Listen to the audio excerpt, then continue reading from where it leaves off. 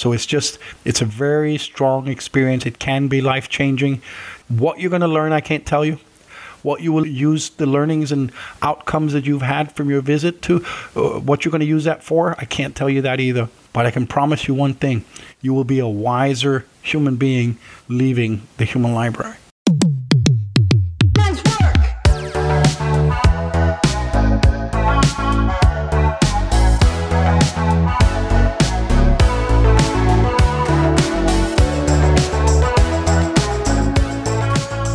That was this week's guest, Ronnie Abergel, founder of the Human Library Organization.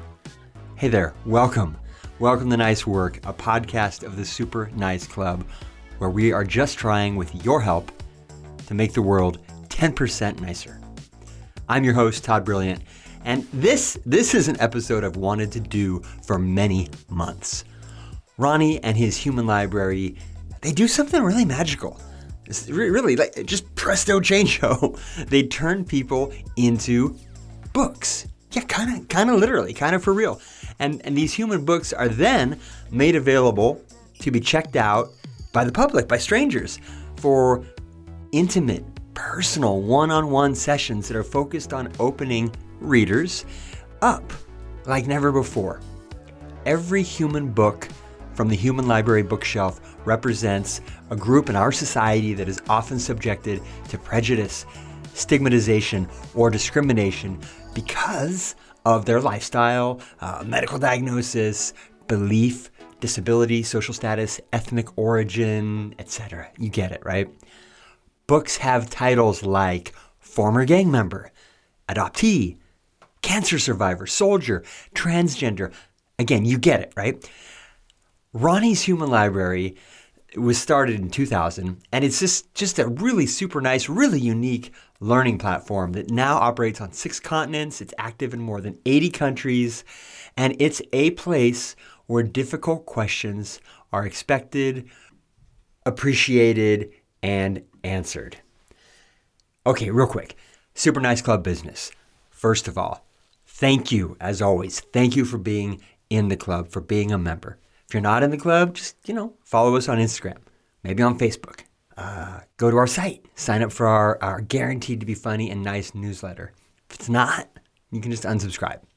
Extra bonus points, and to really be in the club, you can text our insider line. Text the words human book right now to 310-421-0393. That'll get you into the Super Nice Club Insiders. We don't sell you anything there. We give stuff away to you there. We give you inspiring quotes, some positive vibes, and free gear. Yeah, free stuff. Everybody likes free stuff. 310-421-0393. Just text something to that number, and you'll probably get directly to me, and I'll say, what's up? Anyway, hit up our website, superniceclub.com, for the world's nicest shirts, hats, hoodies, stickers, patches, all kinds of stuff, all of which are 100% guaranteed to start a nice conversation with a stranger or your money back. Yep, true story. And the world needs more nice conversations between strangers. It really does, which is exactly what Ronnie is enabling. Yeah, how about that segue? Works out. Folks, this is just a simple, complex, powerful idea and worth your attention. So turn off everything else, tune out the rest of the world, and drop in to Nice Work with Ronnie and the Human Library. Ronnie Abergel, welcome to the Nice Work podcast. Really happy to have you on. My pleasure. Thank you, Todd. Great to be here. So where are you right now? Tell me where you're at. Tell us where you're at. I'm sitting in my living room in Copenhagen, Denmark. It's early evening for me, and I'm looking forward to this podcast. You're in Copenhagen. I have been there once. That was in 2009. I spent a week in Copenhagen during, the timing is great for the SOC because it was during the climate conference, COP15, which is happening right now in Glasgow. Yes. Were you there in 2009? Yes, I was. Do you remember how crazy that was? Yeah, I did. And I remember when Obama lost patience with our prime minister during the final negotiations of the COP here. I was there as a part of the delegate and nonprofit world, and when Obama arrived, they kicked all of us out. And so then that created all these protests in the streets. It was kind of a shocking experience, because he sort of came in and blew up the whole conference, because he wanted to promote fracking in the U.S. and it was sort of a profit over planet situation, it happens all the time, right? It happens all the time in a lot of countries. It seems to be a repetitive scenario for many of the countries that they're putting profit over the climate. Without being an expert in the field, just from, a layman watching, it seems that this has been a pattern that's gone on for so long, and that's part of why we're in this terrible situation that we're in right now. It really is. Yeah. But that's a different conversation. Yeah. But I thought, how cool. I'm talking to somebody from Copenhagen, and I walked my butt off. It was cold.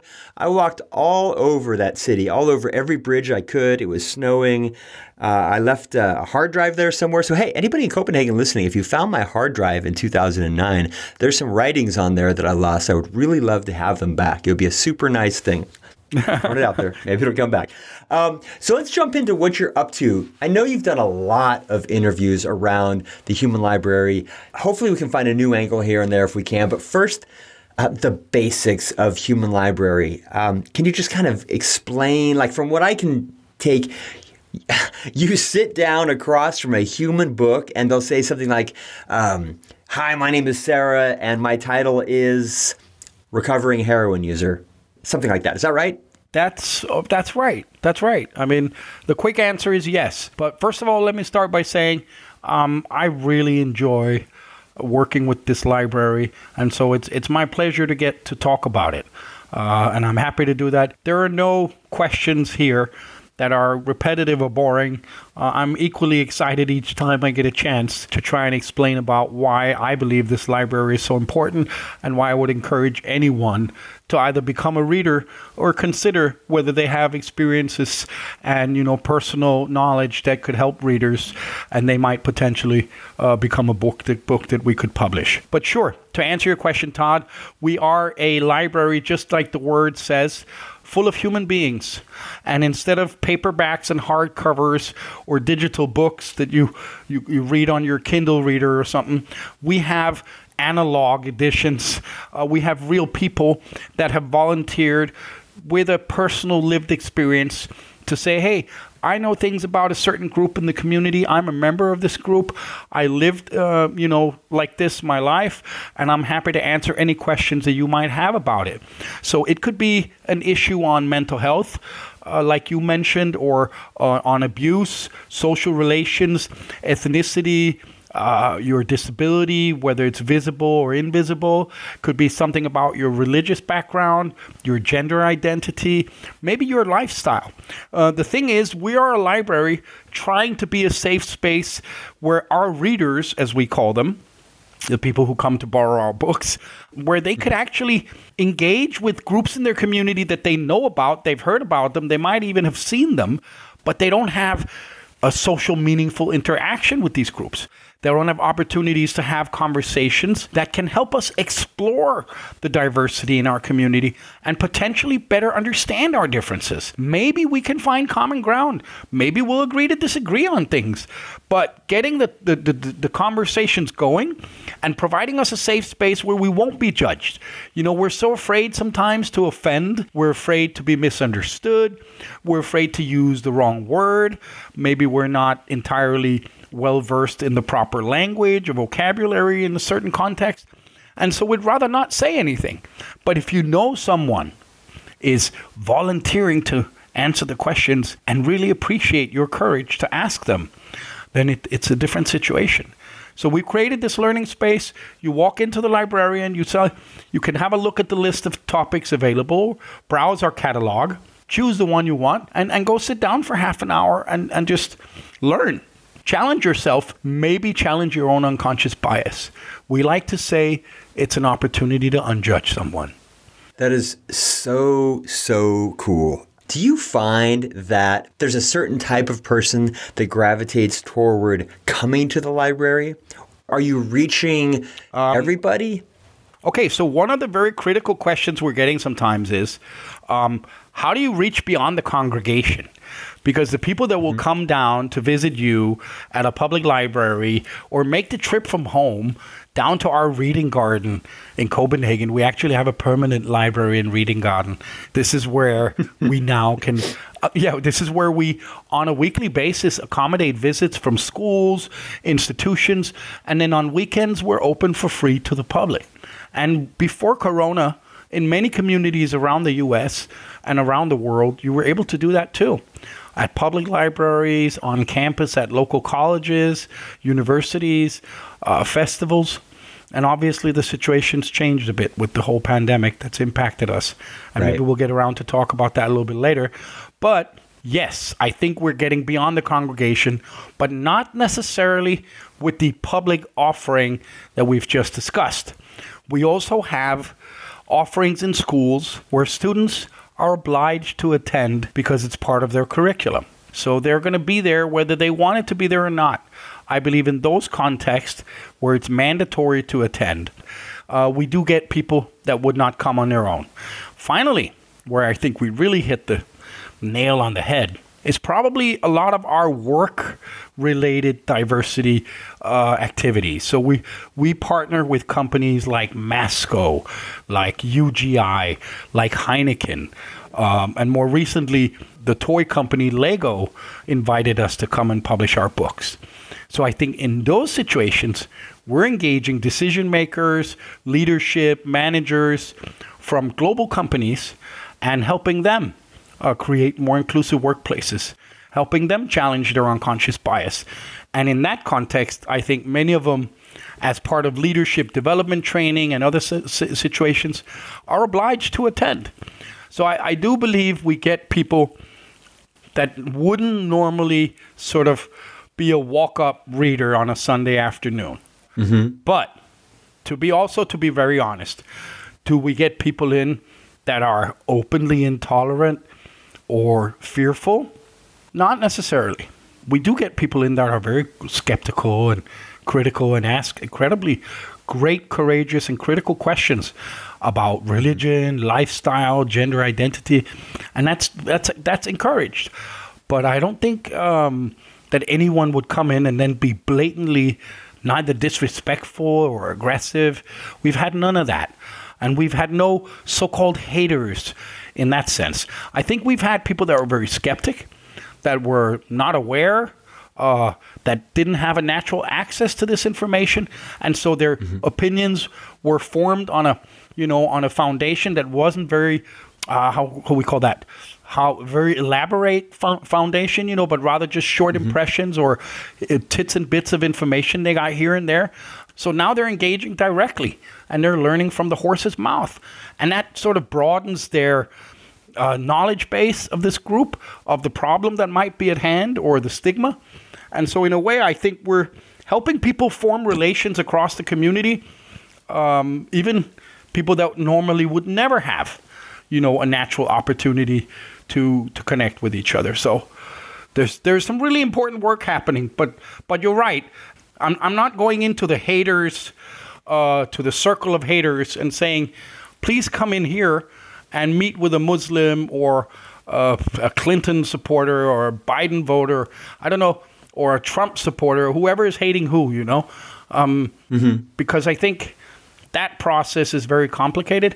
If they're not mature to have this conversation, then I'm not sure I want to host it. I would agree. I think it's such an important part of, the goal of making the world a nicer place, right? Is obviously communication and developing communication between people around topics that are typically so thorny and political. I think this is a great way to do it. When I looked at your recent newsletter, which came out yesterday, I think, there was a sign that had today's books, and it said, autism, high IQ, giving up child for adoption, visual impairment, survivor of incest, OCD, PTSD, illegitimate child, all these incredible topics. And I was thinking, if I sat down and had a conversation with any one of these books, there would probably be some really profound learning for me. There'd probably be some really interesting exchange. Does any of that get captured? Or is that all a private moment and it's just for the lender and the book as far as the takeaways go? So far, we've managed to keep it a safe space. We've done that by not capturing. So we're not capturing anything. We will circulate the space make sure everybody's doing okay. We'll have librarians checking in to, monitor and make sure the psychological safety is there and everybody's feeling okay. And so basically, very few situations that we record was mostly for media purposes, and we would record only parts of a conversation. It really is a private, personal space. And I think the moment we start recording, it becomes a passive thing. Then you're not participating anymore, you're watching. And we don't want it to ever be that. There's so much of that out there, and it's doing a great job. There's very little of the hands-on direct interaction. So we're keeping our focus right there. But I know a lot of people could benefit from just watching the conversations, the readings unfold. And we always win something. We learn about ourselves. We learn about the groups that we borrow and engage with. It's a profound experience. It's an immersive experience where even I am humbled every time.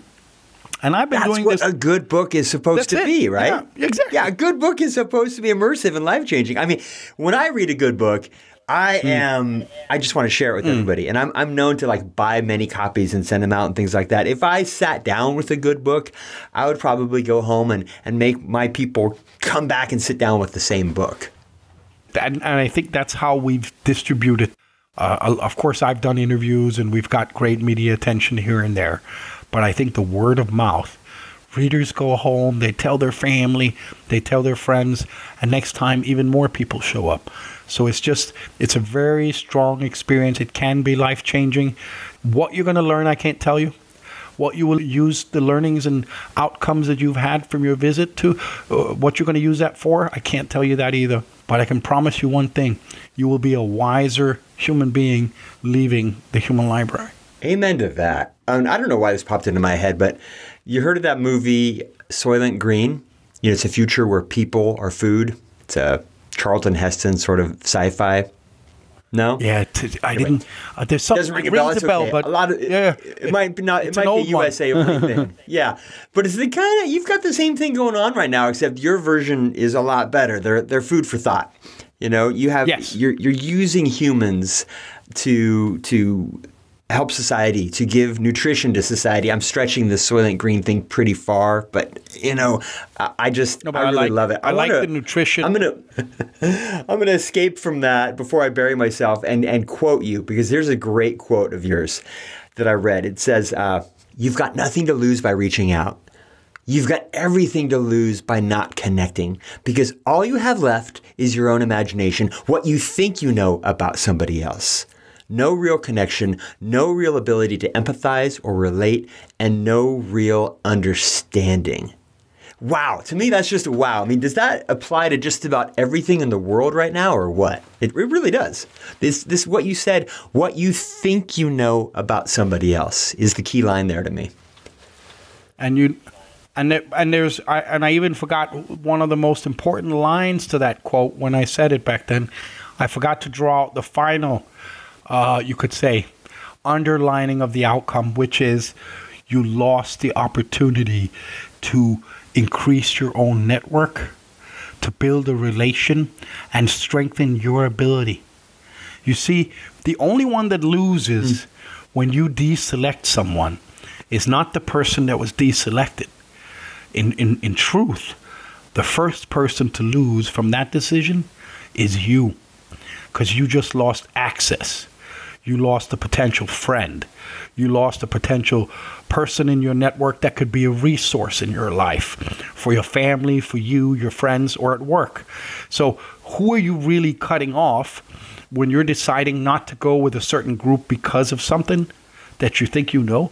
So I said to him, I realized that by keeping an open mind, I gained access to communities that I would have never been able to mobilize if I hadn't been open. Because I would have put them in a box and thought my things about them and never gotten to know the truth. But I engaged, I got to know the truth, and they've become a resource. So I got Buddhist, Muslims, Catholics, agnostic, Jewish. I got all kinds of faiths in my network that are a resource to me, that have helped empower me, that have helped me be a person who could empower others too, because I could reach out to them, bring them into play, and they could help me. So we're in a way, The moment you judge someone too hard and you never really knew what the truth was, you first and foremost judge yourself out of it. Because you took yourself out of the possibility of having any kind of relation with that person. And here's another great... So that's the real loss, is the cutoff for all of us on a personal level. And then there's the community loss. Because when we have strong relations across the community, we're going to be able to face adversity together. A pandemic, whatever is going on, whether it's a tornado hitting town or whatever, we're going to mobilize. We'll stand together. We'll help each other because we've got strong relations. If we won't, when the community is tested and we don't have those strong relations, we risk our communities falling apart and everybody dissolving into little silos, protecting their own little interest group. That's just not beneficial to any of us. And looking at the global challenges, we need really strong relations across the community, and especially with the polarizing politics of the times, where it's always against somebody else. I don't want to know what you're against. I want to know what you're going to do, what you're for. What's the positive things you're for? Why do I have to hear about all these things that you're against, I'm much more interested to know what you're for. I think that's more constructive. I agree. So another great quote of yours that I love is this. You say, "We all judge, and that's nothing to be ashamed of. We should only be ashamed of resisting giving people the opportunity to be unjudged." And that's your phrase. That's your catchphrase, unjudged, which is so wonderful. As a matter of fact, I'm gonna turn my camera back on here real quick and show you that I am wearing my Unjudged shirt. Yeah. Unjudge Someone, Human Library. Fantastic shirt. And we bought one for a Super Nice Club giveaway. We gave one away to Super Nice Club member Kimberly Neater. So that's great. This idea of giving people the opportunity to be unjudged, I love that you're putting that out there into the world. Yeah. Let me ask you this, Ronnie. What does your nicer world look like? What's one thing you would like to see happen immediately just to make the world a little bit nicer place?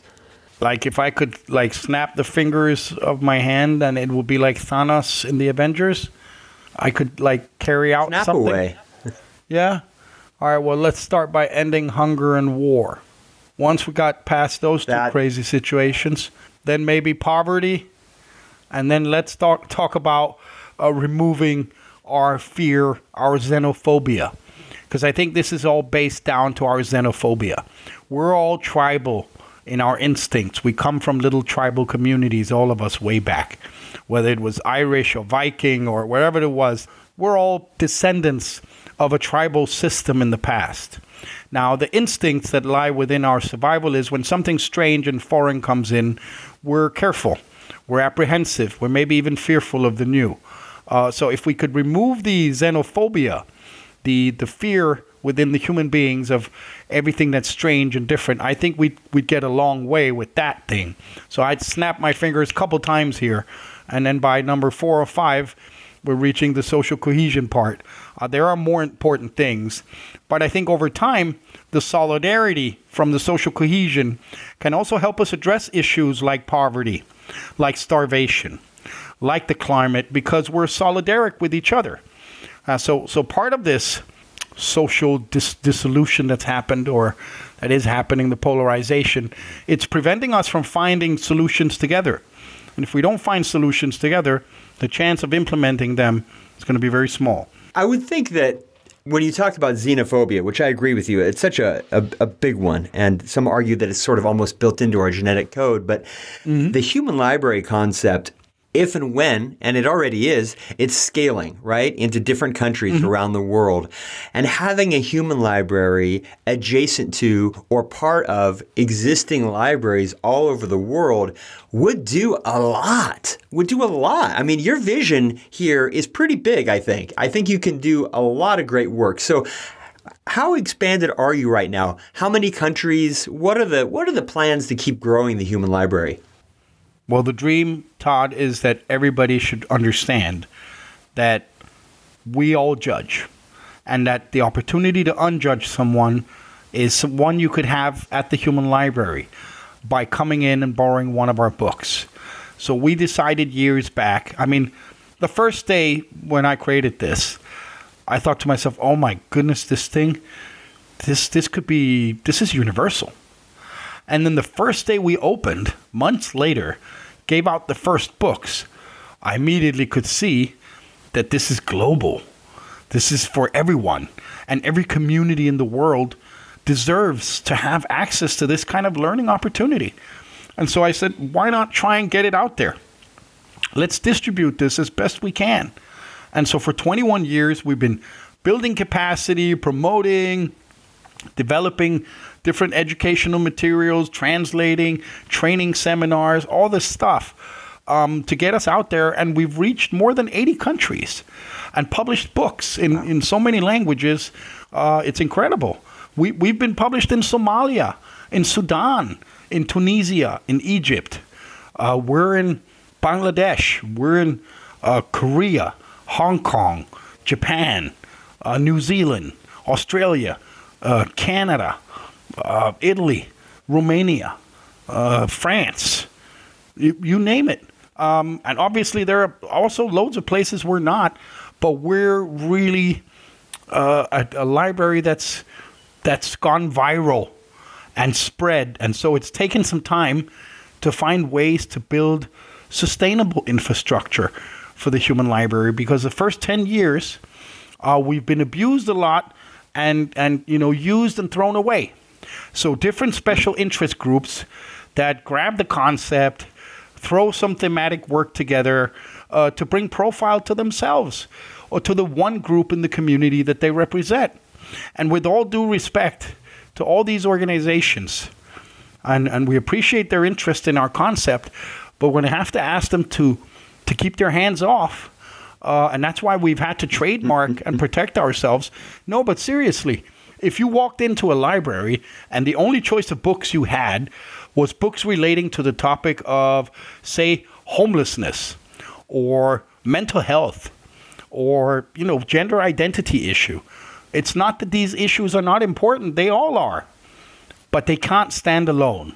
If they stand alone, it's not a library anymore. You're missioning, you're agitating, you're doing special interest work for that one group, which is great. That's your job. If you work for the Homeless Coalition, or if you work for an association for people who have disabilities or mental health background, I understand fully why you're focused on that. But don't use our platform for it. We are an intersectional, inclusive approach to talk about diversity. We're not for one group. We're for all the stigmatized groups in the community that need to have a voice and an opportunity to be understood. So we're taking more and more time to fight what we call the pirates.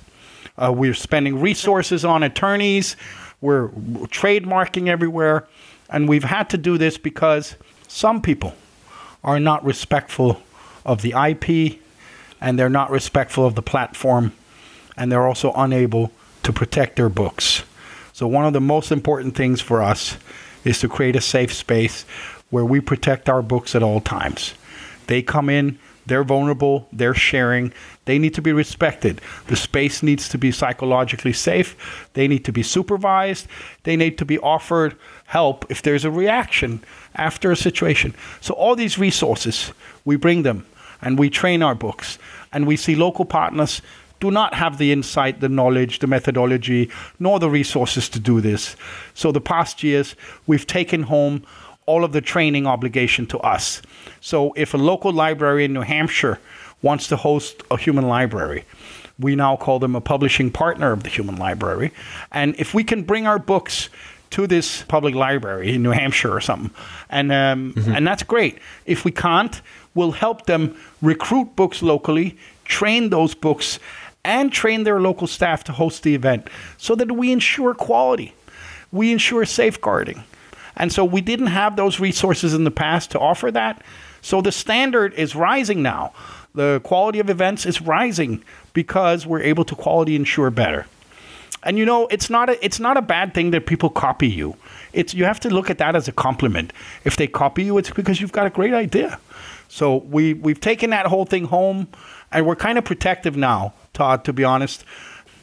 Well, I think that's Completely fair. And if you haven't worked in the nonprofit world, you may get the idea that nonprofits all work together seamlessly and all get along for the betterment of the world. But in reality, it's kind of dog eat dog out there, folks. And a lot of people feel like they're competing for the same grants. They feel like they're competing for attention and for money rather than realizing that cooperatively, the world of the nonprofits can do a lot greater work by sharing mailing lists, by sharing information, by getting together and sharing their experiences and not poaching from one another. And it sounds to me, Ronnie, like you're experiencing the smallest part, which is anytime it comes to money, people get small.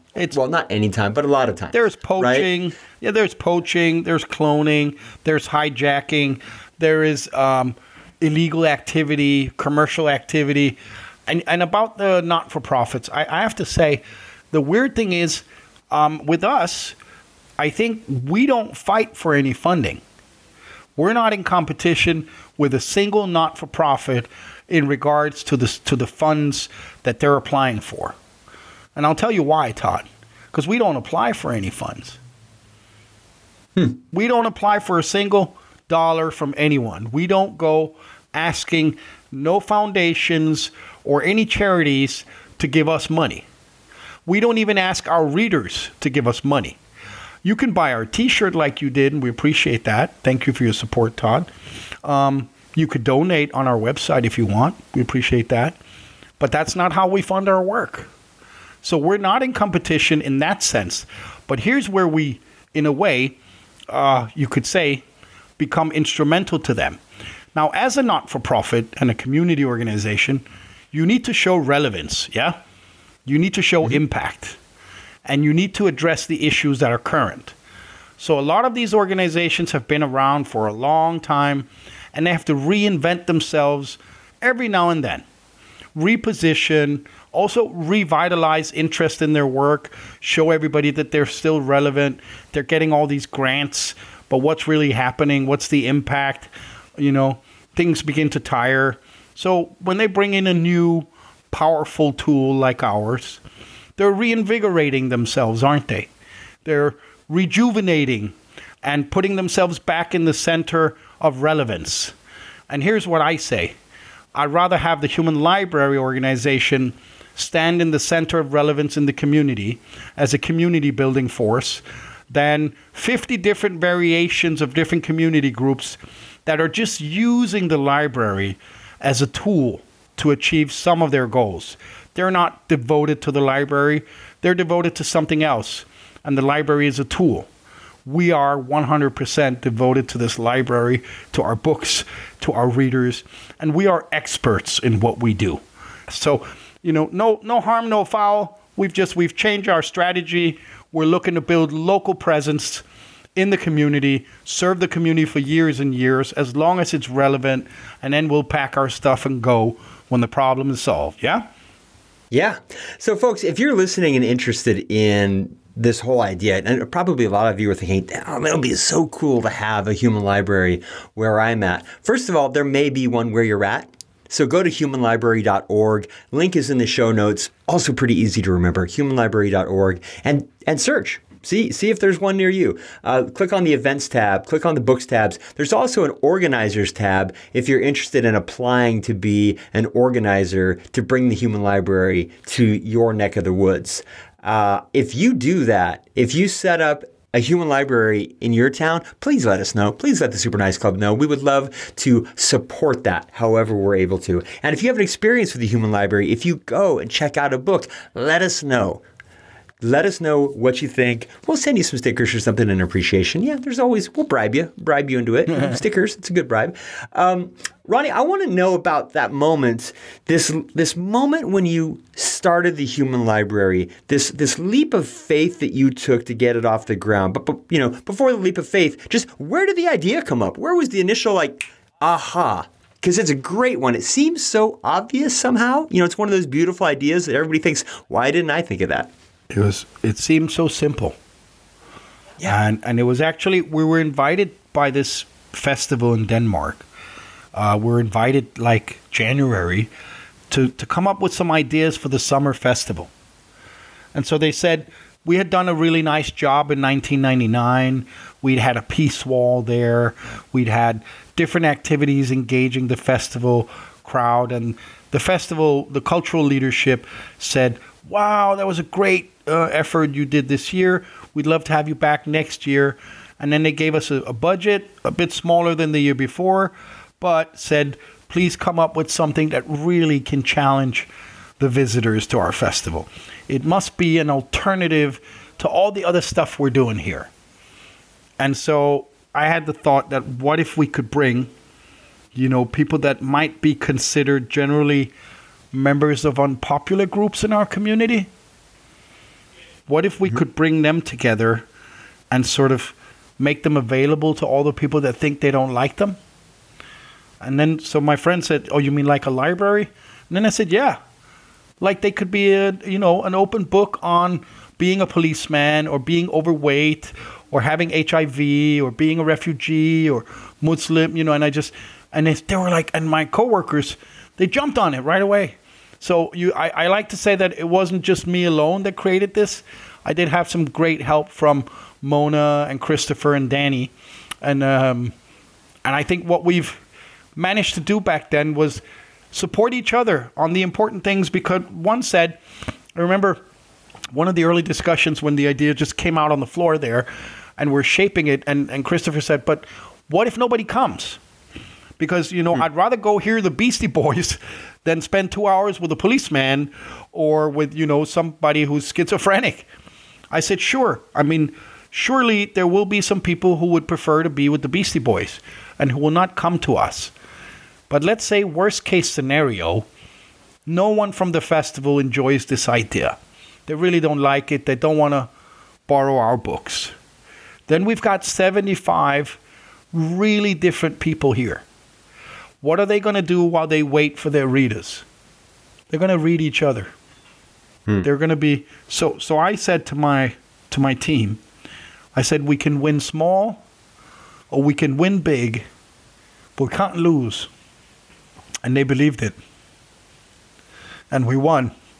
And we've been winning ever since. Every day. We're winning new people, new partners, new books, new impasse in communities you wouldn't believe. In the United Arab Emirates. In countries where you think these conversations would be even more difficult based on our prejudices. And we're winning impasse there. Yeah. Go ahead, Todd. Was there a moment then after this initial success at the music festival that you decided, let's make this a thing, and you had to just sort of go for it? I mean, what crises moments over the years, and how have you overcome them? I want to hear those stories. Absolutely. Because they're so informative for people. There's the idea, right? There's the idea. Then there's the actual execution of the idea, which is always a challenge. But then there's the hurdles that come next that defeat so many people. And I know you've had a few. A wise Norwegian friend, a researcher from Norway called Yngve. Yngve once said to me, Ronnie, it's not difficult to get a great idea. It's difficult to realize it. And you've done that. And so he sent me a very beautiful letter explaining the difference between getting a good idea and making it work. And so I think on the very first day, one of my books came up to me and he said to me, Ronnie, I don't know what you were thinking when you built this, but it works. And then he shared a story with me which moved me so deeply that I decided that this library cannot stop at this festival, which was a 4-day happening with over 1,000 conversations, which was, already life-confirming, Todd. I mean, to have so many amazing people come down and spend time with us rather than Bob Dylan was just incredible. And we won big and have been winning since, like I said. But this one book came to me. We're 4 hours into the first day. It's going really well. We're beginning to get feedback from the readings and the readers and the books. And he comes over and he grabs my arm and he says, you got to hear this. And he shares a story with me about how his readers had defended him against other readers in about 1 hour and 15 minutes. Back then you could borrow our books for 2 hours. The idea was you could go watch a concert with them if you wanted. You didn't have to have a 2-hour conversation, just go have an experience together. So you had a 2-hour window. You could bring them back in 10 minutes or 20 or half an hour if you want. But a lot of them actually spent the 2 hours back in 2000. And one of those books was Eric, our police officer, who was in plain clothes and his Human Library t-shirt. And he got borrowed by some young people from the anti-fascist movement. And they wanted to know how he could be a policeman and how he felt about demonstrations and clashing with young people and tear gas and dogs and the, the use of force. And there's a lot of great discussions about how he felt as a human being in those situations. And, they were digging in behind the uniform to find out about the human being that most police, that by, 98% of all cops are also just human beings. Maybe a couple of them have turned into animals somehow, as we've seen, or at least are able to exercise inhumane treatment like we saw in Minneapolis with the incredible tragic murder of George Floyd.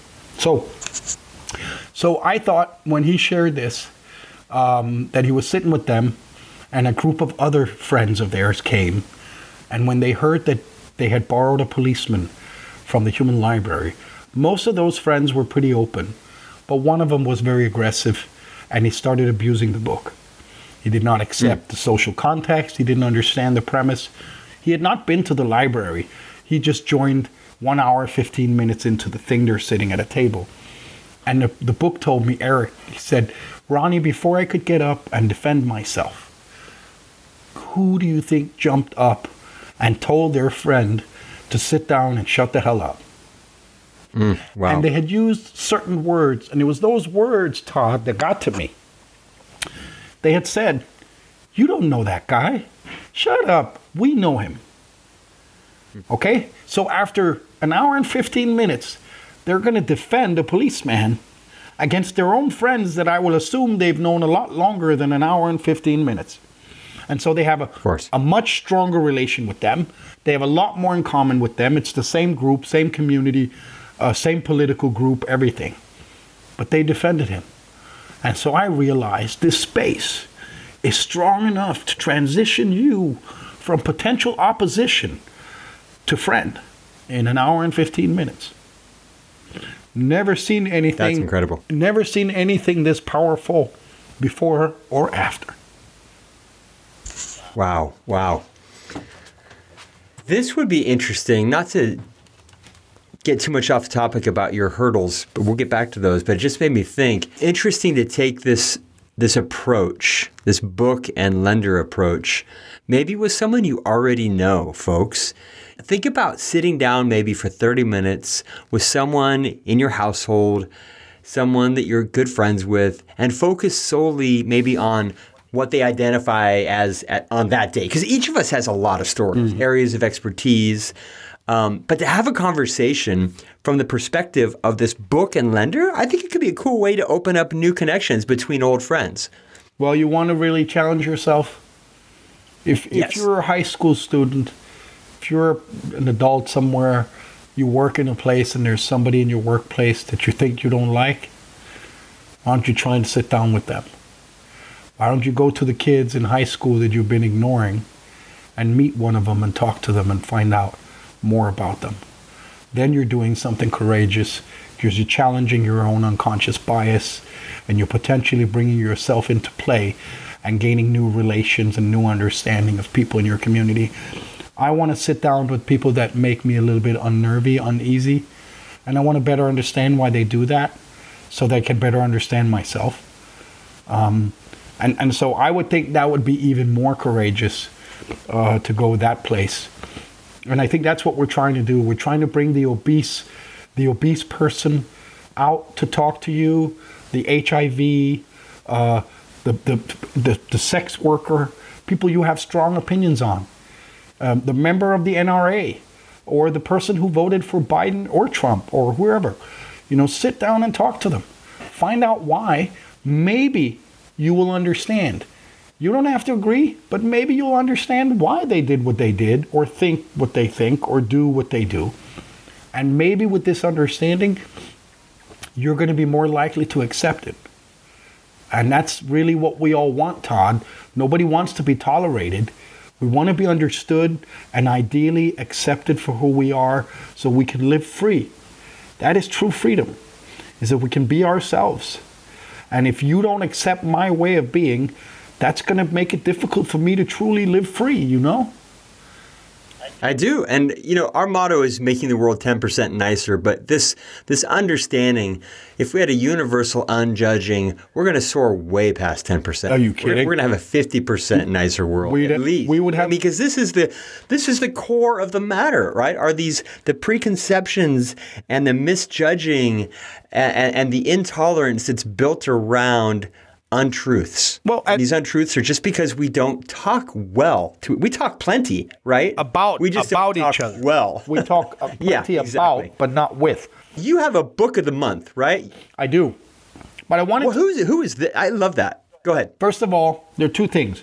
One is the third defining moment I wanted to get back to, and the book of the month I'm happy to do. But I also got to talk about the exclusion, Todd. You said 50% nicer world. I think 90% nicer world, because we would stop excluding all the people that we're right now excluding from our lives, and we would include them instead because we understand them. And that's just, it would be a whole different life quality for all of us. I don't think people understand the riches. Enough people understand the riches that are hidden in our diversity and how these things can be of value to each and every one of us. So I'm hoping to help more people understand that. Now, before I go to the book of the month, I wanted to talk to you about a defining moment for me, because there was those two moments of epiphany in the beginning to see incredible idea with a global perspective, and it works, and it's so powerful. But then the big challenge, how do you scale this up? How do you adapt this to cultures that are different from Scandinavia, from Denmark? How do you make sure that people in Japan get it right? And more importantly, something that took so long to build, how do we make that more accessible? Because nobody else will have 6 months to build this like we did. Nobody will have $80,000 to develop this like we did. We had a budget. We had over 5 months to mobilize, to develop. And now we're putting together human libraries with, sometimes a week's notice if a school is coming in or something. So it's pretty incredible to get to where we are now, looking at the incredible groundwork that's been laid. So the next aha moment for me, I guess, was back in 2013 when I personally decided to go all in on this. See, the first 13 years, I was in school, I was working, I just become a dad, I had little kids at home, and there was no money in the library. It's a free service. We're giving it away. So we didn't have resources. We didn't really get as far as we wanted the first 10 years. And then when my wife suddenly died and I became a widower, I woke up from my shock. I lost 17 kilos in 17 weeks. And I was devastated. It was a shock. I was zeroed. I was in ground zero. And I realized that the only thing beyond my children that could get me out of bed was the library. It was the only thing that I had enough motivation to do. I couldn't go back to doing what I had been doing. I realized that my life could be over tomorrow, and if I get this done now, I'll regret it the rest of my life that I didn't get it done. And so that's what I wanted to do. And so since 13, wow, I've gone full-time. Full-time at the library, no salary, just full-time. And I just kept pushing and pushing and pushing. And by 15, I was part-time, and today we're 25 people in the Secretariat. What a story. This is your life. This is your passion. You're all in, and thank you. I mean, I just have to thank you. It's a gift. You're giving a gift to all of us. Such a big gift.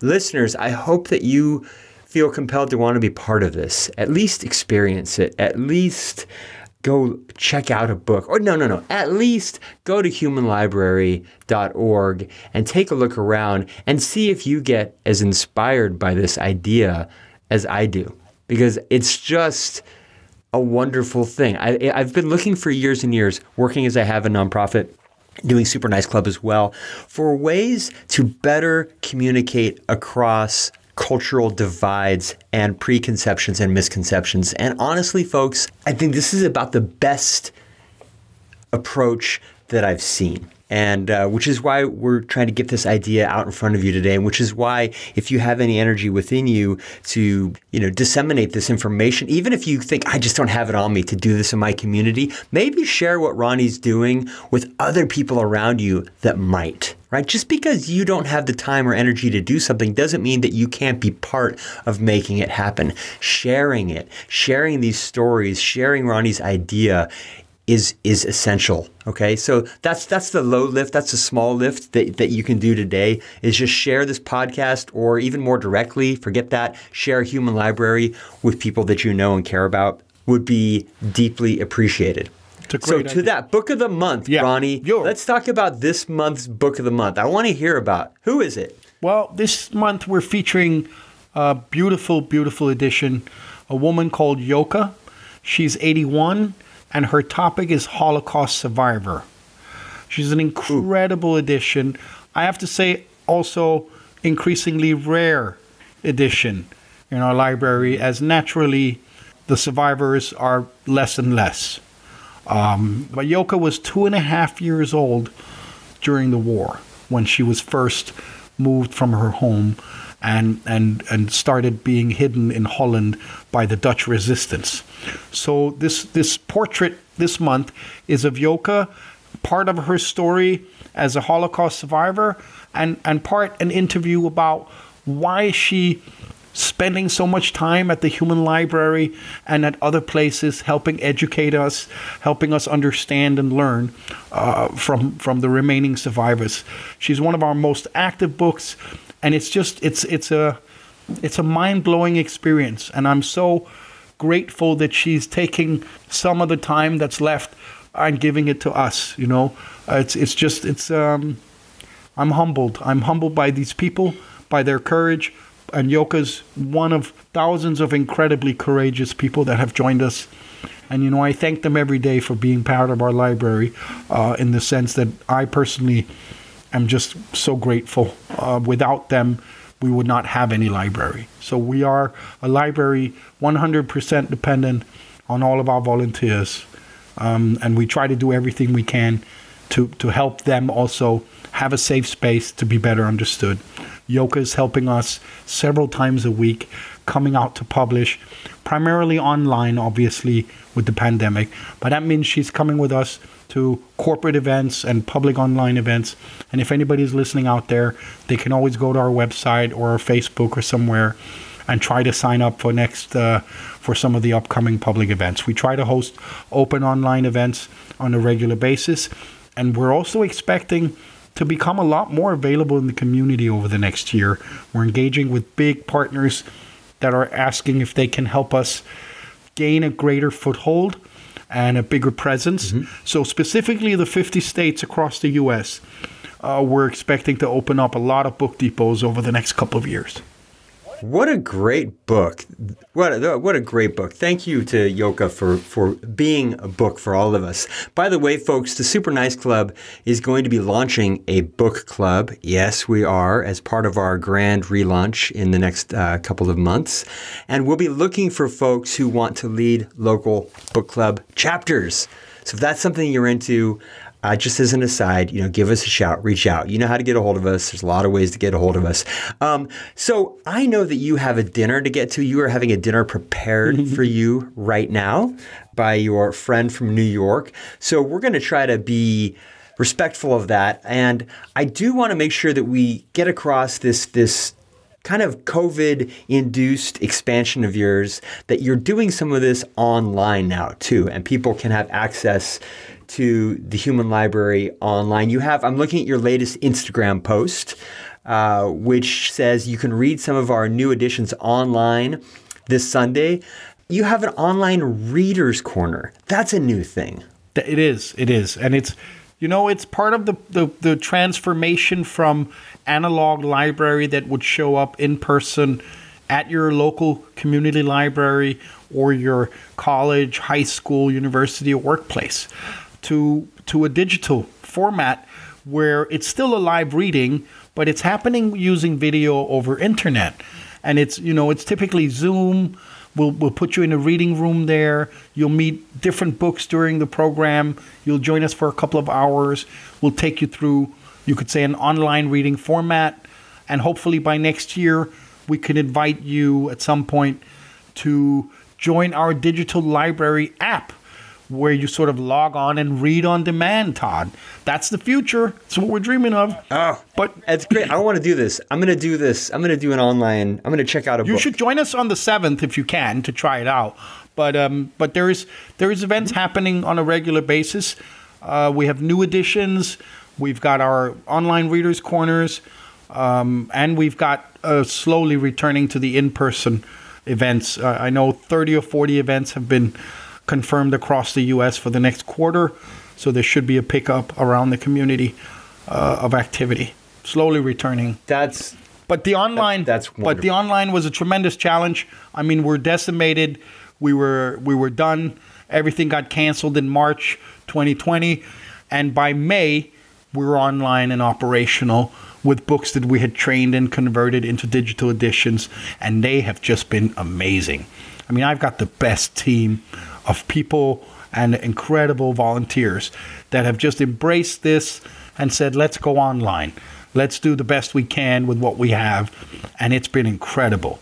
And it's also opened up a lot of new, you could say, opportunities, because before you'd have to come down to the session to take part. Now you can sit in the comfort of your home. So there are people joining us that have mobility issues. There are people joining us that have distance issues. They're from Alaska. We haven't hosted in Alaska a great deal, but they could join. And you got people from, last time we had a public online session, we had people from 20 states and 20 countries at the same session. Okay, that's the whole world coming together, Todd. I got to check out this one on Sunday the 7th. So, folks, Sunday the 7th will be past by the time you listen to this, but go online. If you're somewhere where there isn't a library in your town, I have a library in my town in Los Angeles, so I can do both. Lucky me, right? But I live in a big city. You also have a go book online depot, and check out. Todd, you also have a book depot in Los Angeles. Yeah, so it's I get to experience the whole thing. But if you don't, go online and experience the online version of this. Ronnie, let's offer a challenge out to everybody, and you kind of already have, but we'll summarize it again. You offer a challenge out there to folks, something they can do to make their world a little bit nicer. So do you have something? Do you have a challenge? Absolutely. For us? What have you got? So here's my human library challenge for you. Write down a list of 3 to 5 groups in your community that you either know you don't like or are afraid of. Choose one of them and seek them out. Approach a member of that community, open-minded and friendly. Try to get to know them. Whether it's in a grocery store, at the library, down in your shopping mall, where you're going, just try to say hi. Try to engage with a member of a community group that you think you don't like. Even if it was a policeman, try to be friendly to a policeman.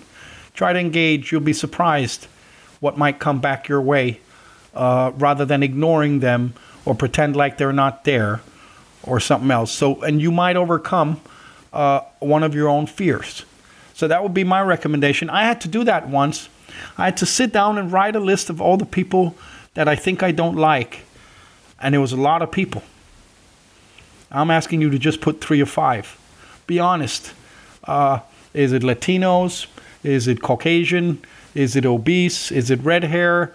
Is it people who drink too much you're afraid of?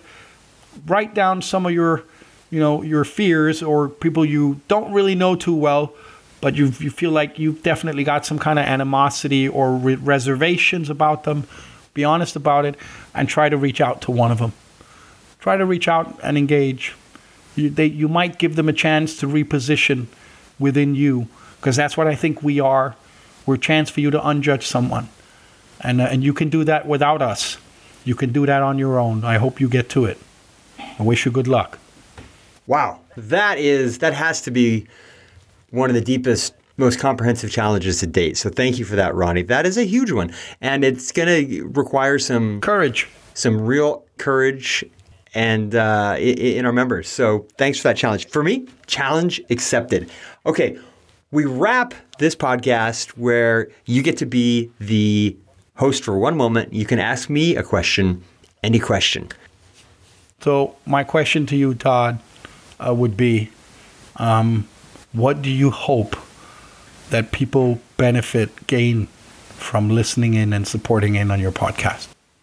Well, I think that you as a guest are very emblematic of what I hope people take away, which is one, some real learnings about how to make the world a nicer place, not just things, actions they can do, but mindsets that they can adopt, right? New perspectives that they can take on. And the idea of unjudging someone. I judge people all the damn time. It's probably my biggest personal hurdle. Me too.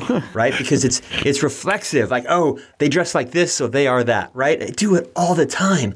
So unjudging someone is a huge thing. Also, your personal story, your loss, your rededication because of that loss, your just decision, hey, I've got an idea, sounds kind of cool, let's try it out, and then, oh my God, whoa, the idea is great, let's scale it up. The courage you had to take an idea and run with it and make it your passion. This is something where Nice Work is really trying to get people amped on. It's like, hey, you have an idea, you have a passion? Yeah, well, it's pretty scary usually to take an idea and then execute it, because it's very rarely, if ever, going to be 100% what you had in your mind. It's going to be something less. Right? Every artist envisions something in their mind, even the most talented sculptor, there are flaws in that final marble piece, right? No one's perfect. So it's the same thing with ideas. They're going to be not quite everything that you thought, but they can also be more than that. Like Ronnie's working with, as he said, a great team. And I can promise you that team is helping Ronnie create something bigger than he would have done alone. So when you get your idea, just go for it. Take the leap. Don't worry if you stick the landing or not, but if you get people involved with you, it'll be worth it. You'll grow. You'll be more than you were before you started. That's the takeaway. When I started with this, I really agree with you, Todd. And when I started with this, everybody, most part said, that's a great idea. That's so much fun. But it's not for us. And it's not that they turned us down. The time wasn't right.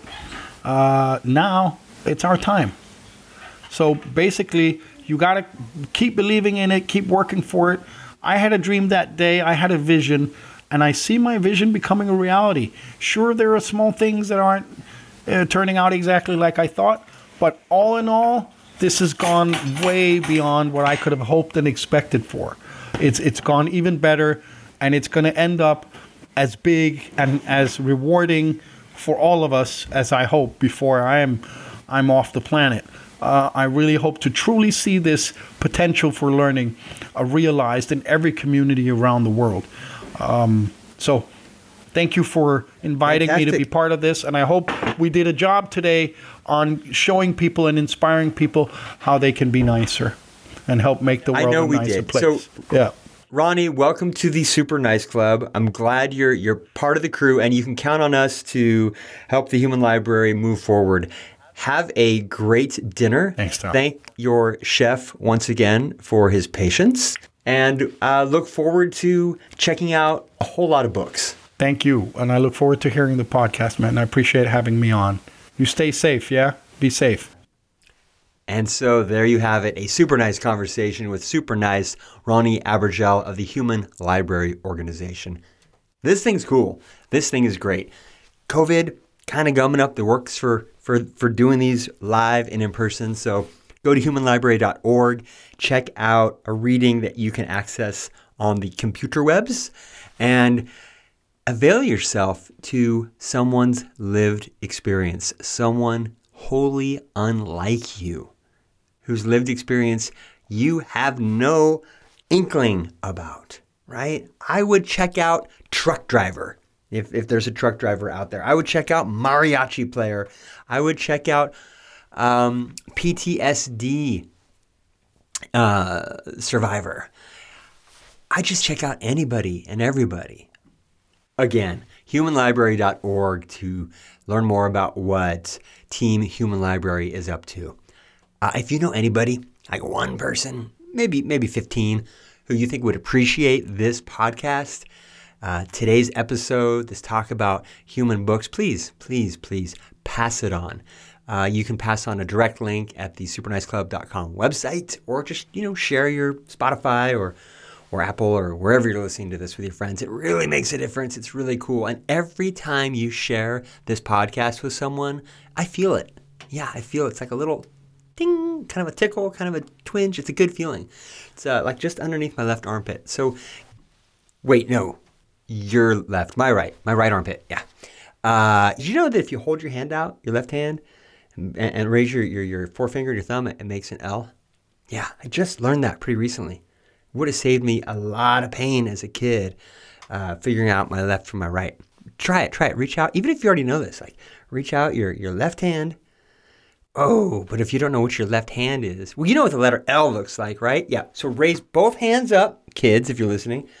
Which one's an L? To you, not to your friends. The one that you're looking at. The one that's an L, that's your left hand. Who knew? Crazy, right? If you don't know anybody who wants to listen to this podcast about the human library but is having a hard time figuring out their lefts and rights, pass this episode along. Tell them to skip to the end. This is like the Marvel movies, the end credit scene, the bonus material. Okay, till next episode, everybody. Love you and stay nice.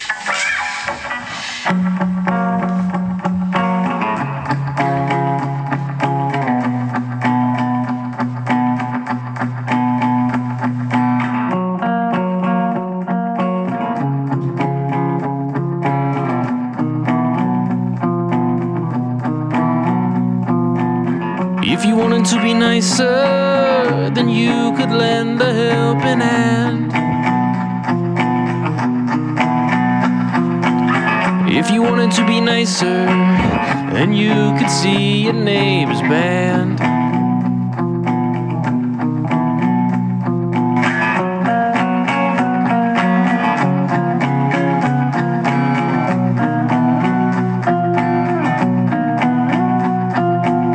If you wanted to be nicer, then you could put away your clothes. If you wanted to be nicer, you can teach everything you know.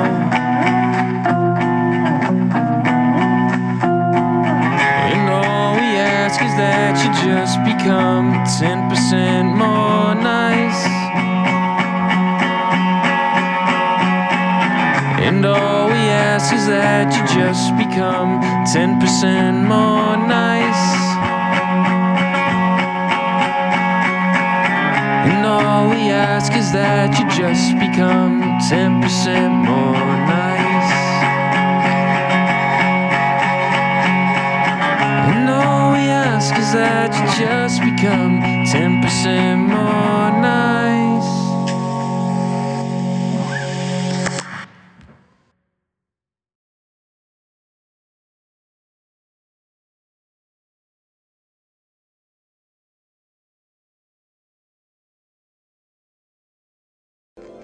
So what? Big deal.